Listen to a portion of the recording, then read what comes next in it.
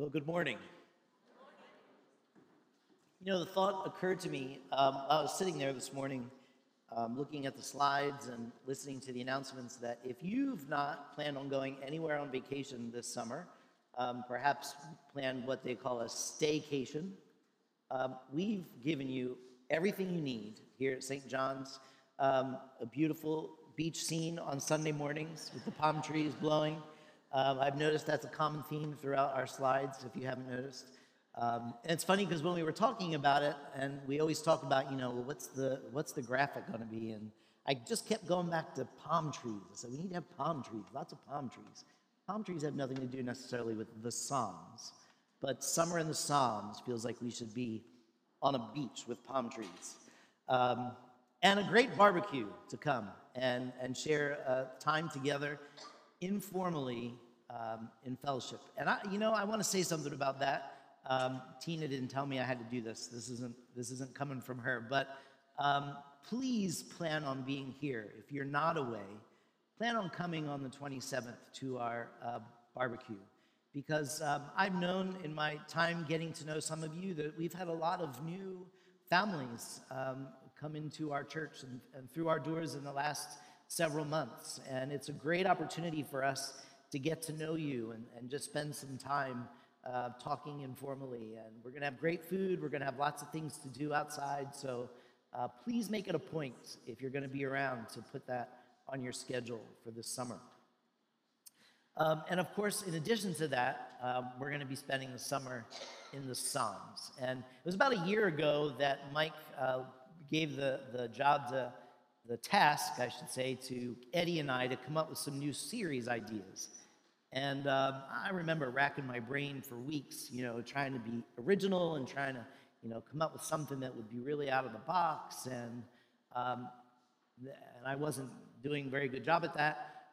So I wound up finding this series that another church had done that was called Summer in the Psalms. And I thought, what a great opportunity for us to spend together as a church just focusing on the Psalms.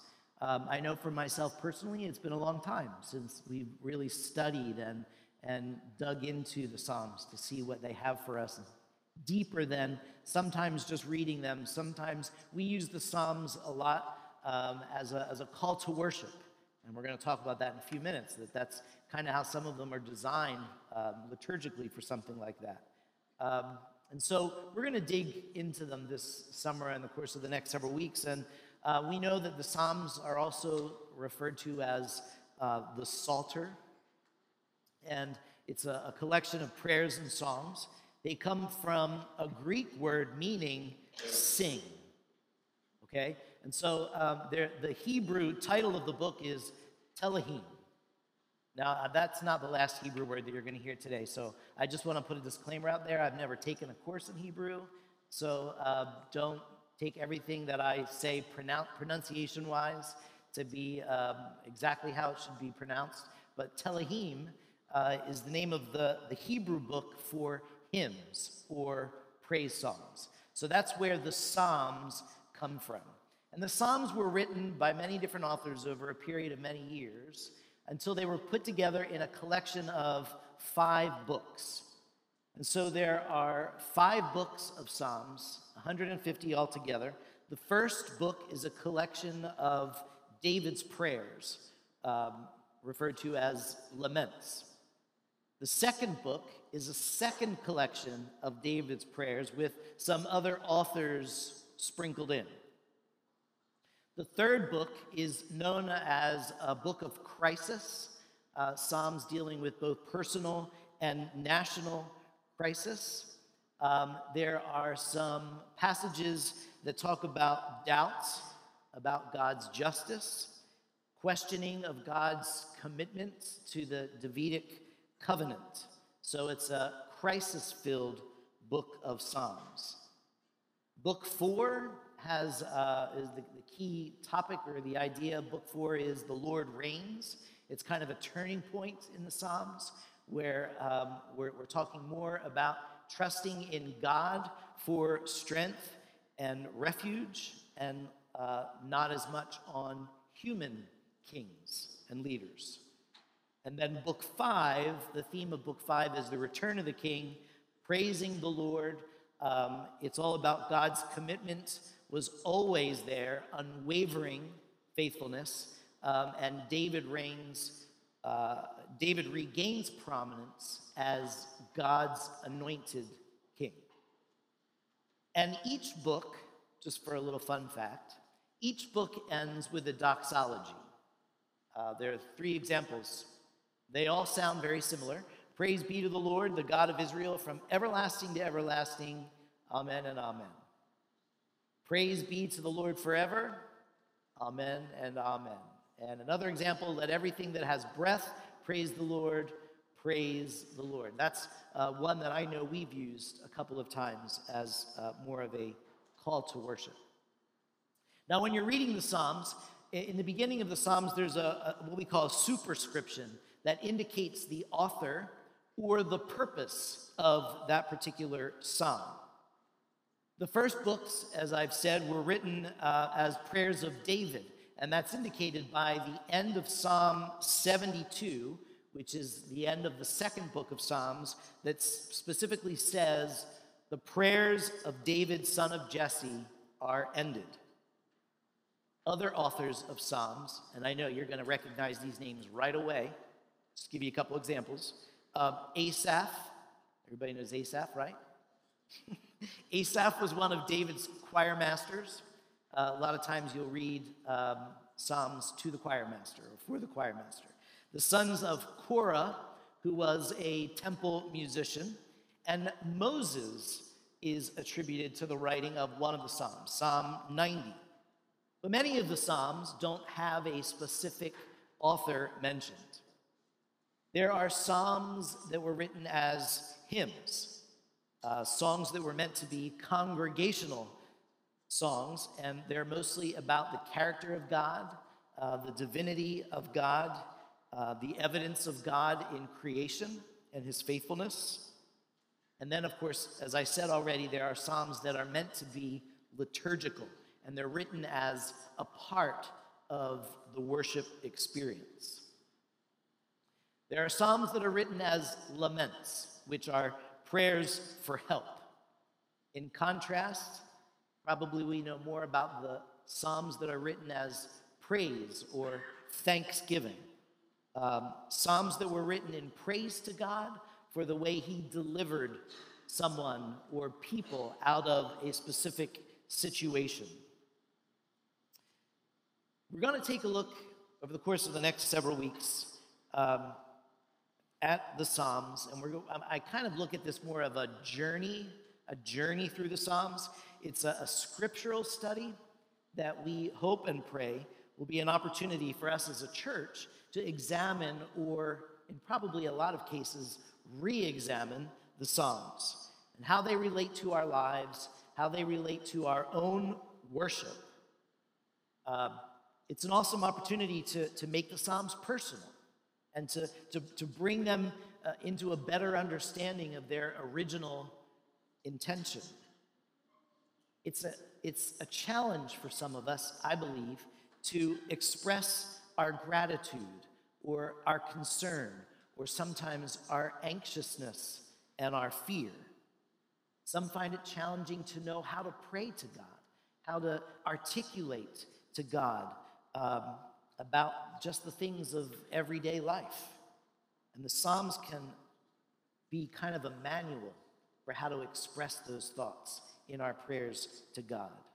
And of course, the Psalms ultimately teach us about life and how we're expected to live as followers of Christ and the children of God.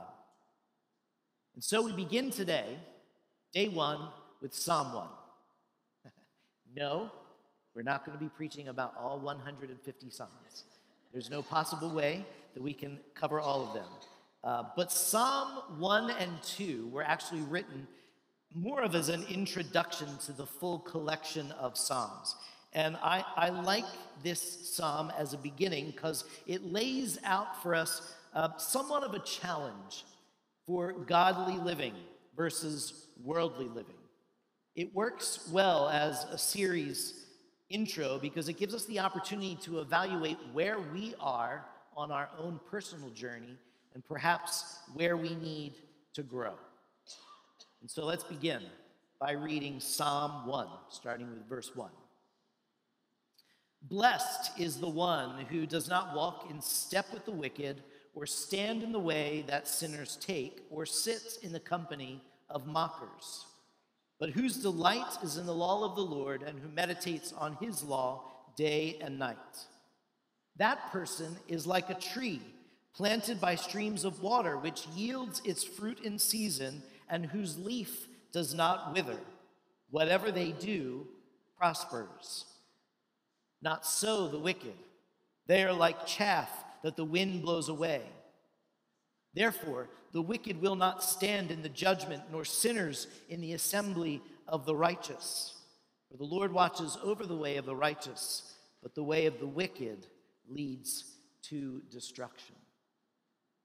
And so Psalm 1 is about two journeys, or two paths. And so I thought it might be interesting to study this psalm with the same, what's the word I'm looking for? In the same vein that it was written, with the same theme. And so I want to take a look at two different translations of Psalm 1. So we're going to look at the NIV, and we're going to look at the New Revised Standard Version. I think sometimes when we study the scriptures, it's good to look at a couple of different translations so that we can get a better understanding of what it's talking about. For instance, in the NIV that we just read, blessed is the one who does not walk in step with the wicked. Same verse in the NIRSV is happy are those who do not follow the advice of the wicked. And so a person who is blessed is a person who is happy. But deeper interpretation of this verse finds that, here we go again, the word blessed comes from the Hebrew esher.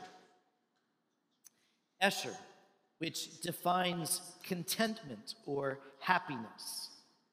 And esher is a form of the word ashar, which means to be straight or to be right. And so just in that opening line, we get what it means to be blessed is not just meaning to be happy, but one who is right with God. And so to be right with God is to be seeking the righteousness of God in our own character and in our own lives. And so these two paths or journeys referenced here in the psalm is the way of righteousness and the way of the wicked. Now, further reading of this particular psalm clarifies the two words and what their paths might look like. Now, I don't mean to question anybody's intelligence here this morning. I think it's pretty obvious just by looking at the way of the righteous and the way of the wicked. There's a right way and a wrong way. So we could tie all that up, give the benediction, and call it a day. But I think there's a little bit more to it than that. And that's kind of what I want to dig into today. Because by looking at these two paths, I feel like it gives us an opportunity to examine the specific path that we're taking in life and making sure that we're on the path that we want to be on, and we're on the path that God wants us to be on.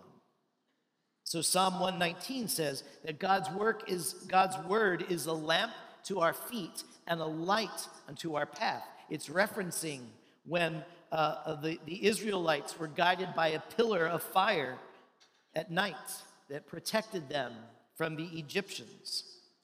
It's a light for when we find ourselves in dark places. We live in a confusing culture that pulls us in many different directions, trying to sell us quick fixes or simple solutions. And so we need the Word to keep us on the right path.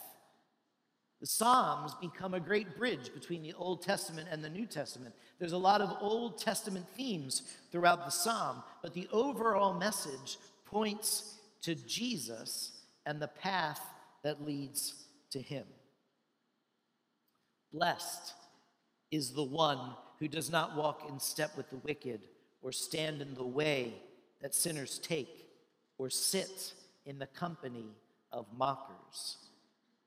NIRSV translates, who do not follow the advice of the wicked, or take the path that sinners tread, or sit in the seat of scoffers. There's a lot there.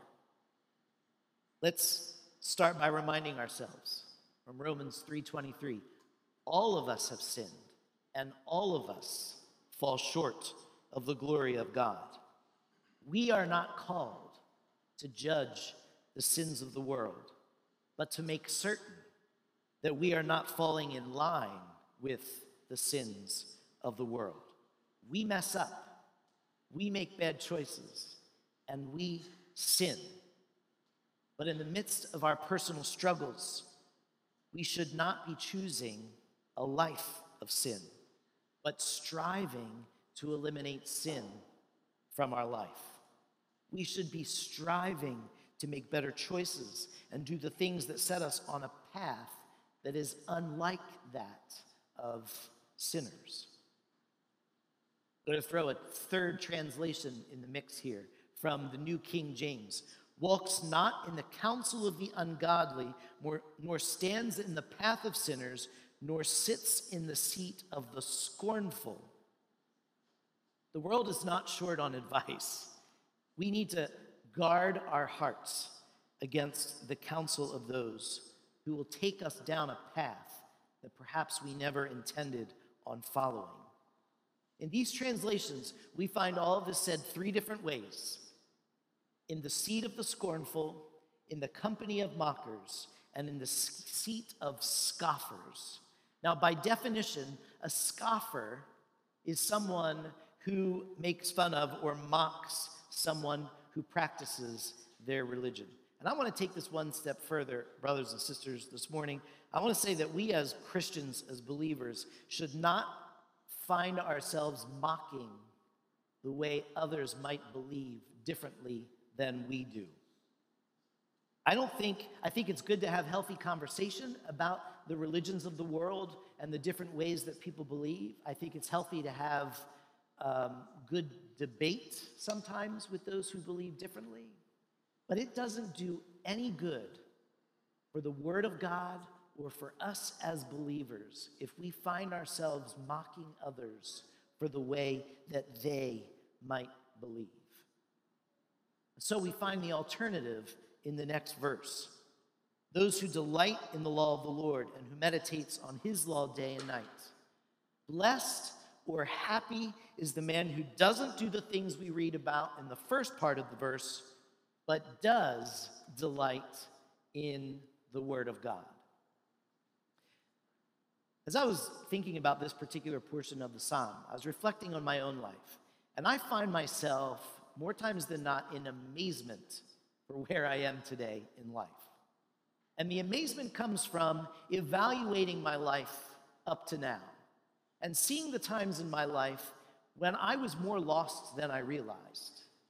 But I thought I had it all together. And yet I went months without digging into God's word. Sure, I did Bible study. I read, books by Christian authors. But spending time just digging into the scriptures for what it has for me today, the light and the life that has brought to my life since getting back into the Word. That's what the delight in the Word of God is talking about here. Now, I don't think we can talk about digging into the scriptures without mentioning the elephant in the room.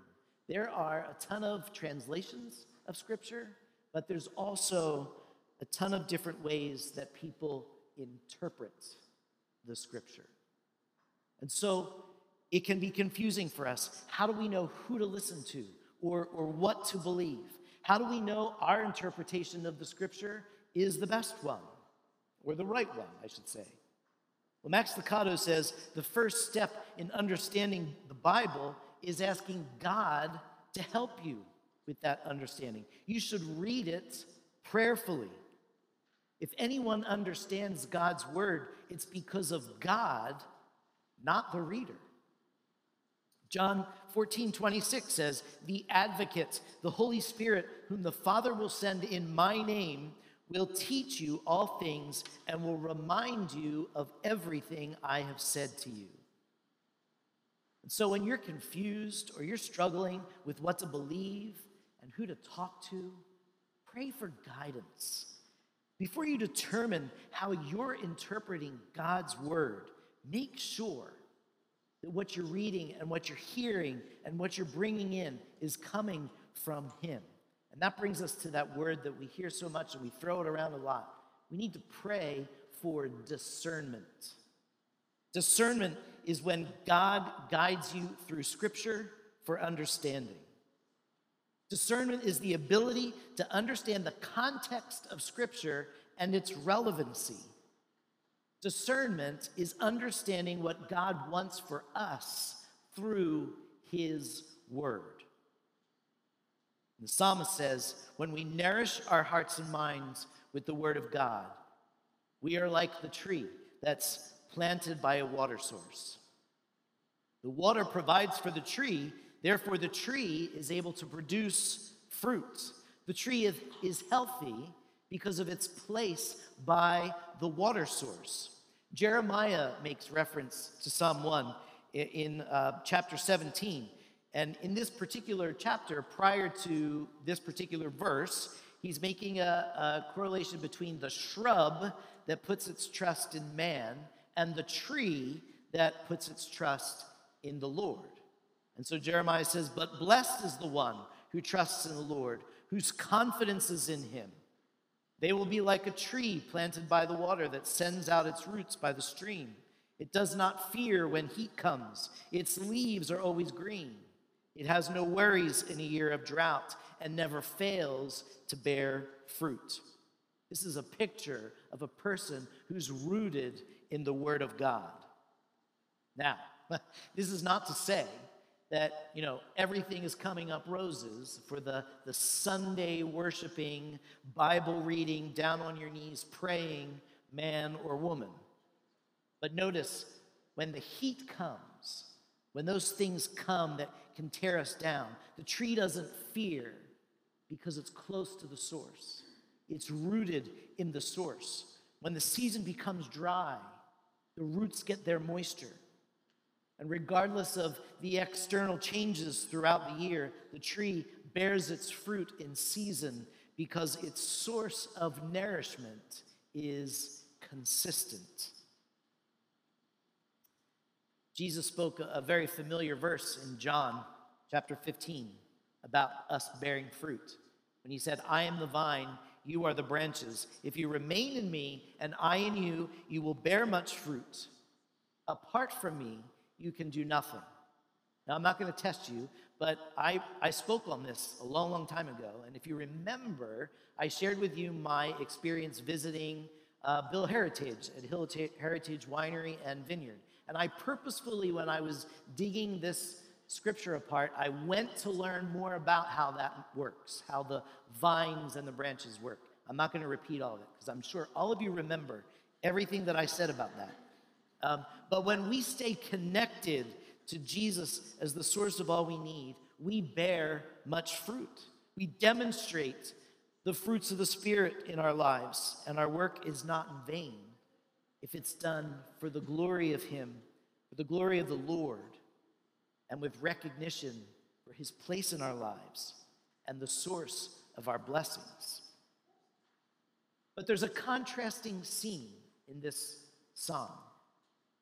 When we look at the chaff that the wind blows away in an instant, the chaff is basically the hard covering or the shell that goes around the seed, and ultimately it gets separated from the seed. It's worthless. The chaff is worthless. It's dead. It's without necessity. It's a shell that has a temporary purpose and a temporary existence. So Psalm 1 is about two journeys with two completely different outcomes. And the final verse of the psalm refers to two different people, the wicked and the righteous. And so as believers, We're on a pursuit of righteousness. 2 Timothy 3:16 says, all scripture is God-breathed and is useful for teaching, you've heard this, rebuking, correcting, and training in righteousness. Righteousness is the pursuit of the believer. What we are doing right now is pursuing righteousness. When we open God's word to help us follow his will for our lives, we are pursuing righteousness. And if we jump ahead several Psalms to Psalm 89, we read that righteousness and justice are the foundation of your throne. Love and faithfulness go before you. Blessed are those who have learned to acclaim you, who walk in the light of your presence, Lord. They rejoice in your name all day long. They celebrate your righteousness. The very foundation of the triune God that we worship is righteousness. And he, through his love and faithfulness, wants to be in relationship with us. Now, I haven't forgotten that there's another word in there, justice. It says righteousness and justice are the foundations of his throne. Justice for the believer comes through the blood of Jesus Christ that was shed on the cross for the forgiveness of our sins. And Paul talks about this in Romans. I've alluded to the scripture already this morning when he says, but now, apart from the law, the righteousness of God has been made known, to which the law and the prophets testify. And hear this verse. This righteousness is given through faith in Jesus Christ to all who believe. There's no difference between Jew and Gentile, for all have sinned and fall short of the glory of God, and all are justified freely by his grace through the redemption that came by Christ Jesus. God presented Christ as a sacrifice of atonement through the shedding of his blood to be received by faith. He did this to demonstrate his righteousness, because in his forbearance he had left that sins committed beforehand unpunished. He did it to demonstrate his righteousness at the present time, so as to be just and the one who justifies those who have faith in Jesus. I don't want anybody to leave here this morning and say, yeah, but what is righteousness? Because it's right there in verse 22. This righteousness is given through faith in Jesus Christ to all who believe. So Psalm 1 ends with, the wicked will not stand in the judgment, nor sinners in the assembly of the righteous. For the Lord watches over the way of the righteous, but the way of the wicked leads to destruction. This is kind of a difficult verse to unpack. The ungodly or the wicked don't stand in judgment because there's nothing to judge. It goes back to when we talk about our place as believers. Our place is not to judge. A person whose life is not rooted in the word doesn't know what the word says, doesn't know any better. But we as believers are rooted in the word, and so we're called to action. We're challenged to bring the word to life in our lives and reflect the righteousness of God. When it talks about this, not standing in the way of judgment, again, that can be confusing. There's a great story that some of you remember from the book of Daniel, where God gave the king, King Belshazzar, a message on the wall, and he couldn't figure out what it meant. And so he asked Daniel to interpret it. And I love it. Daniel says, you have been weighed in the balances and found wanting. Ouch. King Belshazzar was told that he was wanting. He didn't want to hear that. He didn't get that. He didn't believe that. But the reality of it is that Belshazzar's kingdom was suffering because they lacked spiritual and moral values. There is no spiritual weight to those who live outside of the word. But God promises to watch over those who seek righteousness. And Jesus said in Matthew 5:6, blessed are those who hunger and thirst for righteousness, for they will be filled. I think sometimes sometimes it's hard for us to connect with what it means to be hungry and thirsty. But Jesus' audience at the time understood what it meant to be hungry and understood what it meant to be thirsty. So he was giving them something that they could connect with. What does it truly mean to be hungry for righteousness? Well, we're called to be seeking righteousness by nature.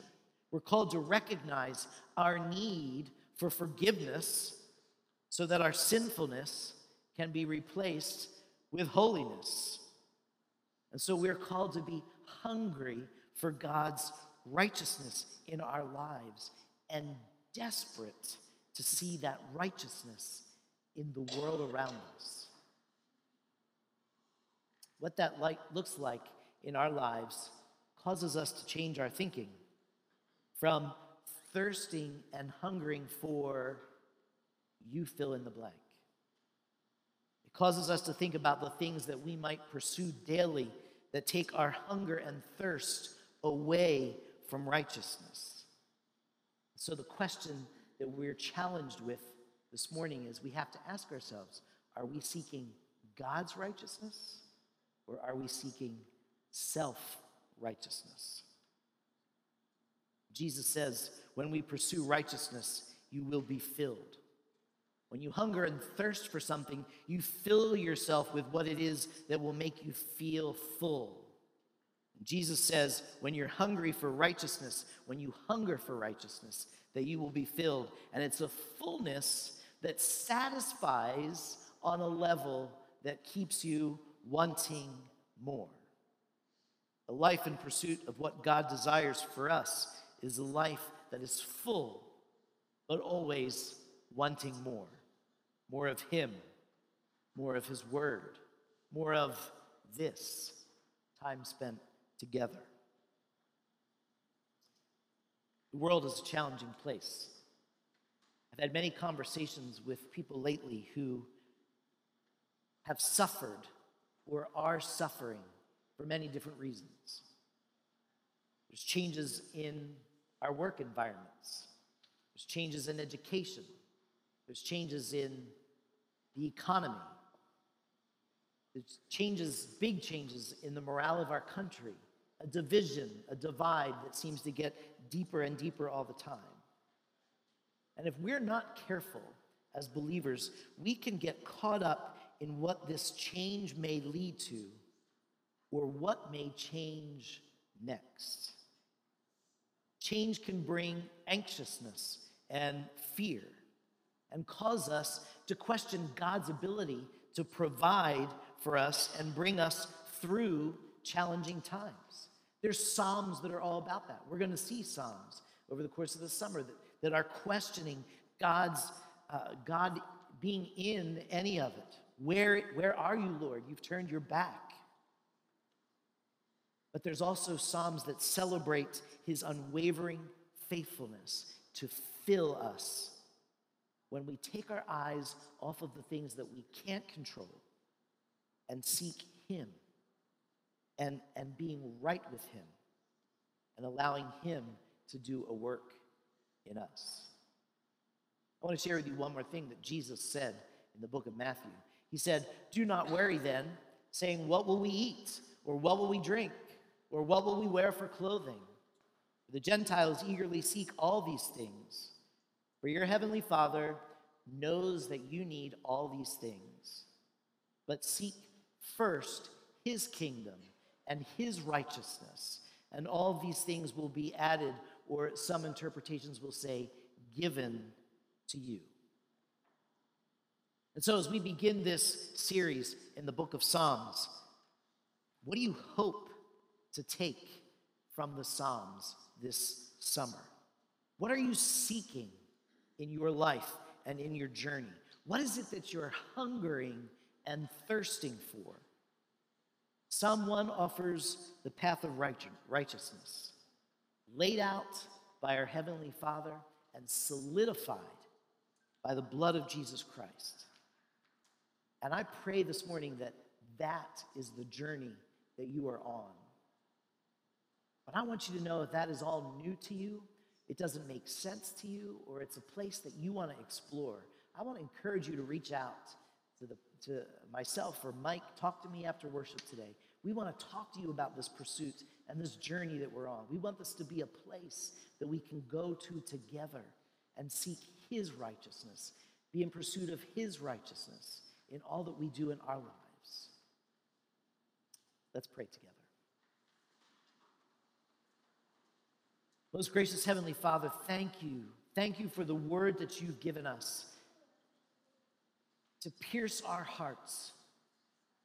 As old as the words of Scripture might be, they speak to us today in ways that we might not understand. And Lord, I pray for those today who are here, who have maybe been in that dry place, who've spent weeks or months or even years without looking at your word. Lord, I pray that this would be an opportunity to change that, to get back rooted in your word and rooted in this pursuit of righteousness that your word talks about. Father, challenge us in this series to seek your face, not just for who we are as individuals, but perhaps who we are as a body of believers, who we are as a community of faith, who individual families are. Let us seek you for every aspect of our lives, so that in those moments of question, in those moments of despair, in those moments of anxiousness, we can trust, Lord God, that your faithfulness and your guidance and your word is unwavering, and that you're with us every step of the way. And I pray, Lord, that if there be anybody here this morning that has any question about that they would be willing to ask the right people and ask the right questions and begin their journey seeking your will and your word in their lives. We ask these things in Jesus' name. Amen.